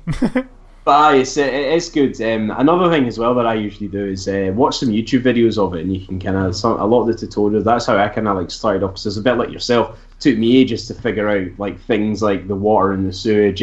Another thing that figured out was you're better off using wind power to start up rather than doing coal or anything at all. And don't expand too rapidly and stuff like that. And I learned all that by just watching kind of like quick tutorials on the thing, and it kind of gives you some good wee kind of tips and tricks on how to do it. And another thing as well is adjusting your budget.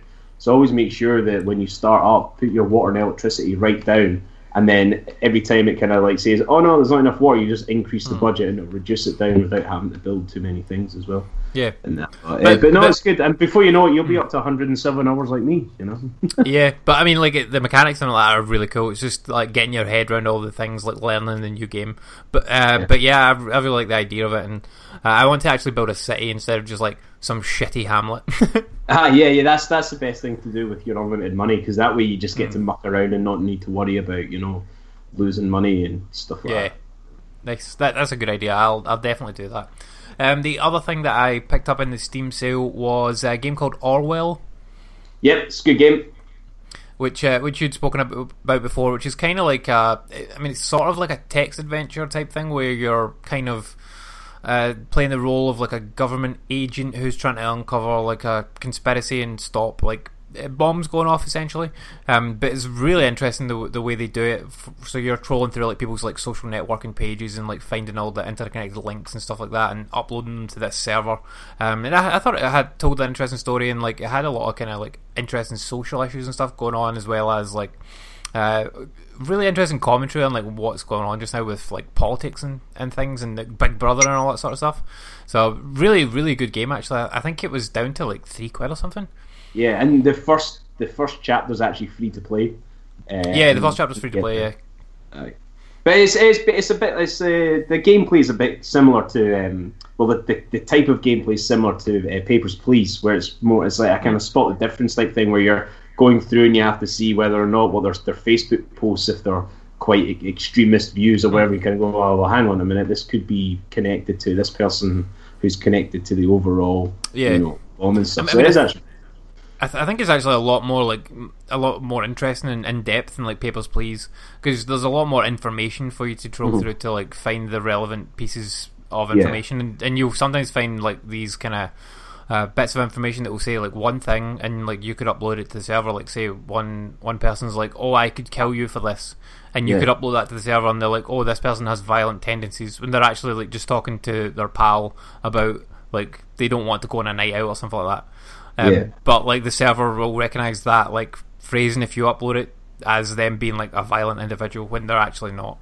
Yeah. So it's really kind of cool, like social commentaries and stuff. And what I really want to see though is like the game that I was talking about like, a couple of weeks ago, like Emily's Away, or Emily's Away 2. Like the story of that, like combined with like the intricacies of the like social network and stuff that they do in this game, like those two combined would be fucking amazing. Like this would be like my ideal game. But like both these games are really good in their own way. Like Orwell, I thoroughly enjoyed it. Like really, I liked the first episode quite a lot. But like once it kind of expands and you get a bit more into it and stuff like that, it's really cool. And it's got alternate endings and stuff as well. So it's got some replayability. I don't know if I would necessarily want to like do some of the stuff again, but because I'm quite happy with like the ending that I got, and it was like a cool story and stuff it told. But you could go and like change some of the ways that you did things and do the different endings for the achievements and whatnot. But really cool game. Yeah. And like certain decisions that you make or certain things that you input into the file can, have repercussions on like how long it takes to catch like the overall like person stuff. For example, like I think quite early on, actually, I think it's in the first chapter, where you have to decide what the suspect's address is. And I picked like Over the Rainbow or something like that, and then the guy's kind of going, "Are you sure that's the right address?" And then it's like kind of like going, it's going to take us a lot longer to find the suspect because we're looking for a fictional Over the Rainbow. And I was like, "Oh, okay then." And it's like continue on trying to find like another way to try and get this person connected to the overall kind of thing. So it's pretty cool that way. There's a lot of kind of branches that you can take in order to make the game quite unique for your playthroughs. I think like as it went on as well, like especially in like the final chapter where it's like you can only upload like so many pieces of information because you've got like a real like time frame now before like say this like bomb will go off. So they're like, you need to find this like where these people are and you need to find it fast. So you've only got like I think it was 20 or 10 or something like that bits of information you could upload, and like I uploaded like a couple of things, and they're like, I think one was about like some guy's relationship, and they're like, that is not pertinent information, stop wasting fucking time. Well, not stop wasting time. I think I did the same thing actually at that point. I was just like, the relationship's totally something to do with it. No, it's not. Okay then. Back to the drawing board. But I mean, like, it's such a cool game. Like I love these kind of like games that take the idea of like a game and do something like totally different with it, like things like this and like Emily's Away and like Horse Story, Stanley Parable, things like that. That I mean, it just kind of changes the idea of like what a game is. It's like one of these kind of, it's not a traditional game per se. Yeah, not saying kind of like pretentious and that, but it really shows that video games can be an art form when you have these kind of games coming out that really push the kind of barrier of what is a video game, as you kind of said. With these kind of like clever overarching and branching kind of gameplay and alternate sort of like playthroughs and stuff. 100%. Like, but yeah, really good game. Like, I absolutely recommend that. Like, it's fucking like £3 on Steam just now. If you're into those like these type of games and you're interested in like what I've just said about it, 100% pick up. Great game. I think it came out this year as well. Yeah, it was this year it came out. So I would hope that this might make my list, but depends how many good Switch games come out, I think.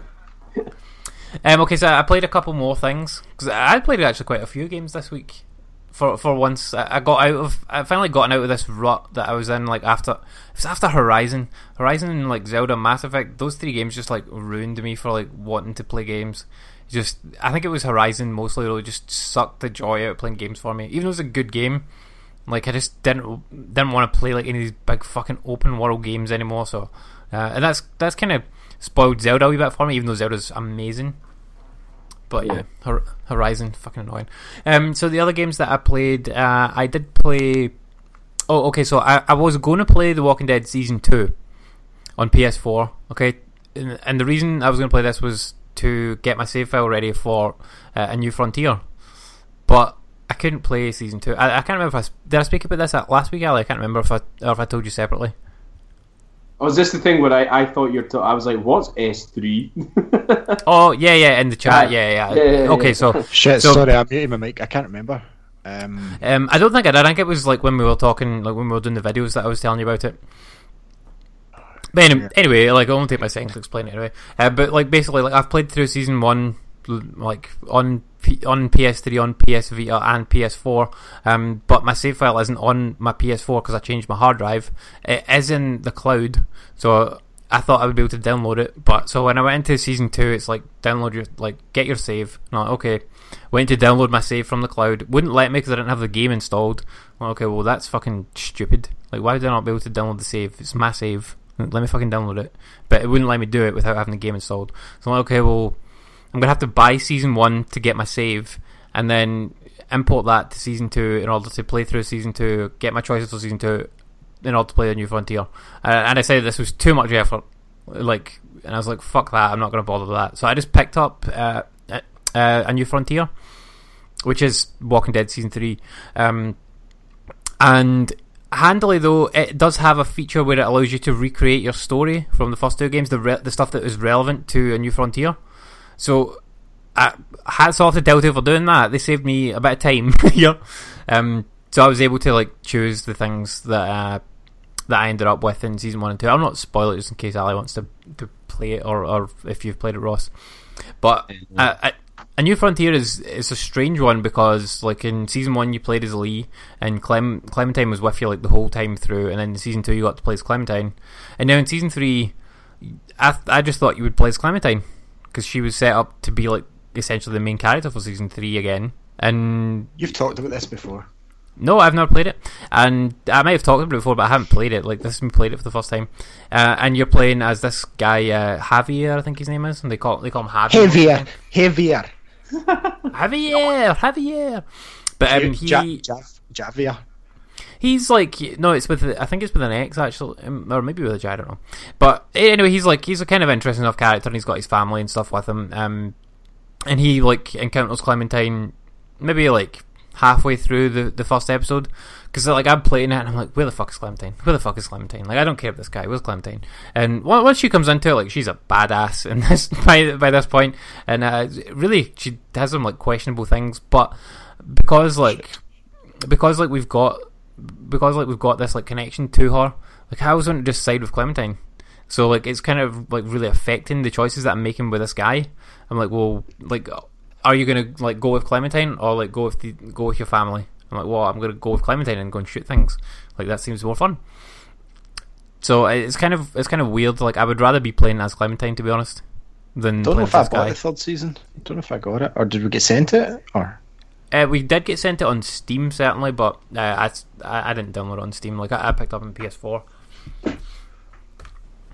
But anyway, like, as far as the actual like gameplay goes, gameplay is much improved from season 1 and 2, and also much improved from Batman and Guardians, by the way. It's clear to me that this has been in development for a while, and they've polished it out so it actually looks like a next-gen game, rather than like Batman and Guardians are kind of like, they feel like half steps to me, to be honest. But this one actually looks like a next-gen game. Still like budget, like Telltale thing, but it looks a lot better. It controls a lot better. I haven't seen any graphical hitches or errors or anything yet, which were omnipresent in Batman and Guardians episode 1 to a certain extent as well. But yeah, like, really enjoying it. All the combat and stuff is your usual quick time event stuff, and it is mostly the same as from what was in the Walking Dead Michonne episode. Very similar to that, which was fine, because like that was some of the best parts of that when they had the QTE battles and things. But yeah, really enjoying it so far, apart from the fact that you can't play as Clementine, which is annoying. But I don't know if you do maybe get to play as her later in the season. I'm not sure, because I have only played the first episode so far. I will report back on that further next week, because I will play through the rest of this week. But so far, really good. Finally played one final game, Ali. What was the final game, Andy? I played Nier Automata, or Automata, or however you say it. Right, now this is a fucking interesting game, right? Because it starts you off, I mean, all the like footage and stuff like that looks like a hack and slash RPG type game, but it starts off as a shmup. So like you're in like a sort of wingsuit thing, and you are playing like a 2D shmup. And then you're playing, like a vertical 2D shmup, and then a horizontal 2D shmup, and then like a 3D shmup. Really interesting how they do like these different versions of it. And then once you get into the main part of the game, it kind of plays like a cross between a hack and slash and a shmup, which is, it sounds like it wouldn't work, but it works really well. Like, the gameplay of this is absolutely solid. Weird thing they did with this game though is that if you die in the sort of like beginning section, then you like die and the game ends and you have to start again, and you get like an ending, so it shows you the credits and everything like that. So my question to you first of all is, have I finished the game if I've seen the credits? I don't know, because sure. Yes, you finished the game. Why yeah, not? so I'm done with the game. Yeah, but I mean, like, it was maybe like half an hour or so it took me to get to like the boss, and then the boss in this thing killed me. And I had to read up about it online, because it seemed a bit harsh to me that there was no like save point in it. But like all the things online said that basically this is the kind of intro to see if you would like the game, and if you play through this and die and don't enjoy like what you've played and don't feel like going back again, then you should just return the game, because this game is not for you. But apparently as soon as you beat this boss, like, save points are like abundant. So it's just one of those really weird things like the developers have done to like fuck with people, essentially. It's really strange, but the gameplay is really solid, and it looks like it will have a kind of really interesting weird story to it. But the gameplay is so good. Like, I can't explain like how it even works, to be honest, because I mean you're running about as like a character and you're doing like you've got a sword and you're jumping about and hacking these robots and stuff, but you've also got at the same time you've got like a little robot companion thing which you're constantly aiming at things and using your R1 button to constantly fire at stuff, and it doesn't ever seem to like reload or anything. It just fires a string of bullets like you would in a shmup. But really strange combination, and doesn't sound like it would work, but it works so well. It also looks really, really nice as well. So I want to play through that again, because you need to, like, if you die, you have to start it again. So I'll play through that again, get past this boss, and see what the game kind of opens up into, because it looks like really interesting. I think it's a really long game though. I've no interest in it. that is all I played. I know it's probably not your cup of tea, but like it's a really solid game. Cool. That's all I played. So that's us. That's us done. Oh, we've got 15 minutes. We've got 50 minutes. My Venom Racing Wheels review's up. Nice. I chewed all the way through it. Well done. All the way through it. Yeah, I had chewing gum in my mouth. I was like, I don't know how many more things you can say about a steering wheel that's a bit of plastic, effectively. Yeah, I mean, well, it's got like, it does have buttons on it, sort of. I covered that. Yeah, like it's plastic with buttons that click other buttons. Yeah. Yeah, you talk about something for 15 minutes, Andy. I don't know what to talk about for 15 minutes. Let's get Cameron's take. Anything coming up, Cameron, that you're excited about coming out? I just want to apologise. I had technical difficulties when I was talking about games I was playing earlier, so it did seem like I just kind of faded away, but it was unintentional. Baby Driver is out tomorrow. New Edgar Wright film starring Kevin Spacey, Jamie Foxx. No babies. 2 out of 10. It's not actually a baby. I'm hoping there's a post-credit scene. It sounds tremendous. It looks great.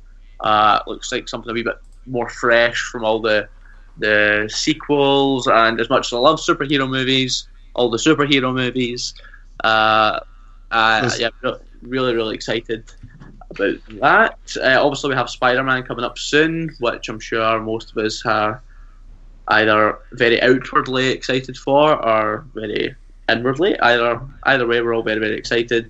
Indifferent. Indifferent. Aye, I don't really care for Spider-Man. I'm excited. It looks good. Other than that, I mean, Spider-Man is the big hitter this summer, but you've got War of the Planet of the Apes coming out soon, which critics are already praising wildly, saying it's the most essential blockbuster in years. They also haven't seen Transformers 5. So I think that'll be really exciting. I'm looking forward to seeing what they do with Caesar, because he's advanced even further this time. So his speech has went to the next level. Spoiler alert: Mark Wahlberg ends up among them. Yeah. And it was funny, they were on Graham Norton, and you could tell Mark Wahlberg held this sort of contempt for Woody Harrelson and Andy Serkis that were sitting there on the couch, because he clearly realises that these guys have done what he did so much better than he did. Obviously, the Tim Burton version pretty much derailed the whole franchise for about, I don't know how many years. 10 years, yeah. Then again, did they have a hit song such as Good Vibrations with the Fun Bunch? No, they didn't. Cameron's too young for that, Ali. Back when Mark Wahlberg was Marky Mark. Marky Mark was the best. Other than that, that's pretty much what I want to look out for. There's been a couple of new trailers and stuff coming out this week, which are pretty exciting. I don't know if you saw the new Jackie Chan movie trailer, The Foreigner. Racist. It is a bit racist though, like the title, but it does look good. It's based off a book called The Chinaman. Okay, well, for fuck's sake. So slightly less racist, but racist all the same. And there is a new film coming out called Battle of the Sexes, which is about the iconic tennis match, if you're into tennis, between Bobby Riggs and Billie Jean King in the 70s. As you can probably imagine, it's a woman and a man that played each other. I don't even know the result of the match, and I would recommend not even looking at it before going into the movie. And for anyone that's interested in your graphic novels or comic books, it's your Valerian and City of a Thousand Planets is not far away now, which is shaping up to be a bit of a masterpiece, I think. I don't know what you guys think about Valerian. It looks cool from the trailer, yeah. Special effects look absolutely batshit crazy. But that's the only thing I'm a wee bit worried about is a lot of films that come out that seem to be so based on spectacle. Like if you remember John Carter, that was just a big sci-fi bonanza and it bombed completely. I'm really concerned that people might just be put off by its scale. Like, because Star Wars can get away with bigger scale because it's got a legacy, whereas Valerian is something relatively brand new for people that aren't really aware of the graphic novels. For example, I'd never heard of it. Guardians of the Galaxy says hello to that. Oh. Another thing as well, actually, is it's Luc Besson, isn't it? Yeah. Yes, it is. He in an interview he said that in pre-sales they've already covered 96% of their budget. So technically it would only be a 4% loss if it bombs. What they're more worried about is their credibility. That, as you said, if it bombs like John Carter, it might turn around, like big studios might turn around to Luc Besson and be like, look, that was a wee bit too out there. We don't want to do something like that again. So he's a wee bit more worried about the fact that if it bombs, it could further close the door on Hollywood trying out new source material rather than the remakes and their sequels. That's what Luc Besson's more worried about. He doesn't care about the money because, as I said, he says that the pre-sales have covered over 90% of the budget already. Nice. So it'll be interesting to see whether or not it is going to bomb, which I hope it doesn't, because I think he's right. I think if it does, Hollywood are just going to then just close the door on even more original works, and we're just going to have to rely on sort of independent cinema. Which it's a real shame as well, because it takes, I think, to try and produce something like that today is I don't want to say it's wild, but it's a good thing. Like it's kind of trying to escape. I'm trying to put the words for it. I don't know. It just looks sort of. It's trying to escape the mundane profit-making films that Hollywood are churning out. That the audience is slowly becoming more aware that the fact that for the past almost 15 years we've had exactly the same type of movies coming through, franchises or adaptations. Not enough westerns, Ross. Not enough westerns. Not enough westerns. Not enough westerns. But I have to say though, Cameron, there's one film that you've missed that I think is going to be the ultimate film of the summer, and that's Christopher Nolan's Dunkirk. That looks phenomenal. Looks bollocks. Every time that trailer comes on at the cinema, Alex, I'm like, who gives a shit? I've seen it before. I've played all the Call of Duties. I don't give a shit. Like, everyone reads the history. There's not going to be a surprise. It's not going to be a twist ending that it was actually Superman. Fuck off. The way that it's going to be shut up, Ali, man. Looks terrific. The way that Christopher Nolan's telling the story, I was reading, they're telling it in three separate sort of narratives. So you have actually on the beach as well with all the soldiers. You have in the air, which is where Tom Hardy comes in, and you have the civilian passengers, which obviously were a big part of the Dunkirk story. What I'm kind of looking forward to is Harry Styles is without a doubt going to die in the movie. There's a bit in the trailer where he's, I don't know if you've noticed it, there's two boats almost coming together and there's a man trying to swim out between it, and there's no possible way that anyone could pull anyone out from there. He's doomed to be crushed. And I think it's going to be worse than Transformers. No, it's not, man. It's going to be phenomenal. I can't wait. See the sound of the Stuka dive bombers and that IMAX. I was going nuts, man. Oh, I just can't wait. I'm already getting shivers up my spine thinking about it. I can't fucking wait for this film. That's so good. Strange Boy. Honestly, it's so boring looking. It looks the dullest thing ever. See when the trailers come on, that's when I go and get my second popcorn, because ate my first one by. How could you say that, man? I was on the edge of my seat every time I watched the fucking trailer. You should get out more. Cameron, I'm a massive history buff. This is why I'm gushing over the Dunkirk film, by the way. It's a story that it's only ever really kind of been properly told on screen once, and even back then, it was years and years ago, and this is it finally getting justice, because the thing about it is it's not necessarily a heroic story for a victorious story, and it's more like a serious failure that the British Army had, because they did fail a lot of the soldiers. Obviously it was a miraculous effort in the end. I think that's pretty refreshing for a war movie. Rogue One, just saying. Yeah, Rogue One's a better war movie. Fuck off, man. No, it's not. Yeah, it is. There's not enough Shia LaBeouf in this movie. Where's Shia LaBeouf? I want a minute. Well, Fury was a good war movie with Shia LaBeouf in it, I suppose. Although I really do get upset at how the tank is portrayed, because there's no way that Sherman how would the survive tank that. Is portrayed. Yeah, because there's no way.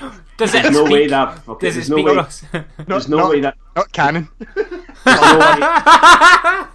There's no way that fucking Sherman tank would have been able to go up one-on-one with that Tiger in the field. Like, that is just ridiculous. That fucking Sherman tank would have been blown to pieces without having... And the shell would not have ricocheted off its armour. It would have just fucking blown everything up. Brad Pitt would have been dead halfway through the film. And everyone would have been... Well, that wouldn't have made for a very good film. I know, but I'm just saying, there's no fucking... it just annoys me seeing those inaccuracies in war movies, man. Anyway, sorry, that was me. I felt I was going on another, like, Western... that's why it's a movie and it's not a documentary. Like, honestly, like, Saving Matt Damon's better. Well, that's more historically accurate than Fury, so... Do you know what's good, though, that's coming out in, like, 3 days? There's Crash that. Bandicoot Insane Trilogy. I can't wait to play this. This was the thing. GeForce in Glasgow put a post up on their Facebook page saying that they weren't expecting many physical copies. Now, I don't know if there's any truth to why that's the case, because they've tried to imply online that they're trying to focus on a more digital release. Is that true? They're not bringing out any physical copies? No, it's probably because GeForce break fucking Street Day all the time, and they've went no chance. You have like 10 copies. I guarantee you can buy this like a week, 2 weeks, a month afterwards. Like, I don't think there'll be as many copies of The Wild as, say, Kinect Adventures, but like there'll definitely be plenty to buy. Like, I don't think it's one of those limited releases like no, it's not. Limited run games do for like Hotline Miami and stuff. But no, there'll be plenty to buy. GeForce, I wouldn't be surprised if they get told that, because the amount of times they're selling, like Injustice 2, when you got it, Cameron, it was like almost a week before it came out. Yeah, but saying that, it's a bit bittersweet, because I bought plenty of games from GeForce early in the past, such as Assassin's Creed Unity for a lovely £50, which is one of my big regrets of my entire fucking life. £80 day one season pass. And Man's Die as well. It really broke my heart. I tried to love it. I tried to care for it, and instead I just abandoned it. But I mean, Crash is out like a good price, like physical on Amazon. It's $27.99. I think it's $35 digital. But same so it's day as Zelda DLC. So same day as Zelda DLC. But yeah, I'm buying Crash at this point. I'm not. I'm not. I don't think I'm ready for the Zelda DLC yet. Okay, you're not, but I am. But I'll get Crash. Oh, excuse me. You talk for long in this show, man. See the Crash will get a sale. I've no need to replay Crash Bandicoot just now. I don't feel the desperate need to. See, I'm buying it to play with the missus because, like, Ashley loves Crash Bandicoot. It's like her Crash 3 game. She likes, isn't it? Yeah, Crash 3 is like her favourite game. She's not that into games, but like, if I can get her to play this, then she might play other games with me. Do they not have original D-pad control scheme as well, so that'll be helpful for her? I think they do, yeah, but I'm going to try to make her use the analog stick. They won't have it. No, they don't have D-pad controls in this game, no. Okay, cool. So that's us out of time anyway. Thank you very much, Cameron, for joining us. What is your blog/website/page that you want to shamelessly hoor just now? Haha, you read my mind. It's filmswat.com. Unfortunately, the website is coming to an end soon, but we're making a big final top 100 best movies ever post. That'll be out within the next week or so, so please keep an eye out for that. And I will announce news at the end of it about my new site, the name of which I cannot reveal yet, but please keep an eye on it. And thank you for having me on the show, guys.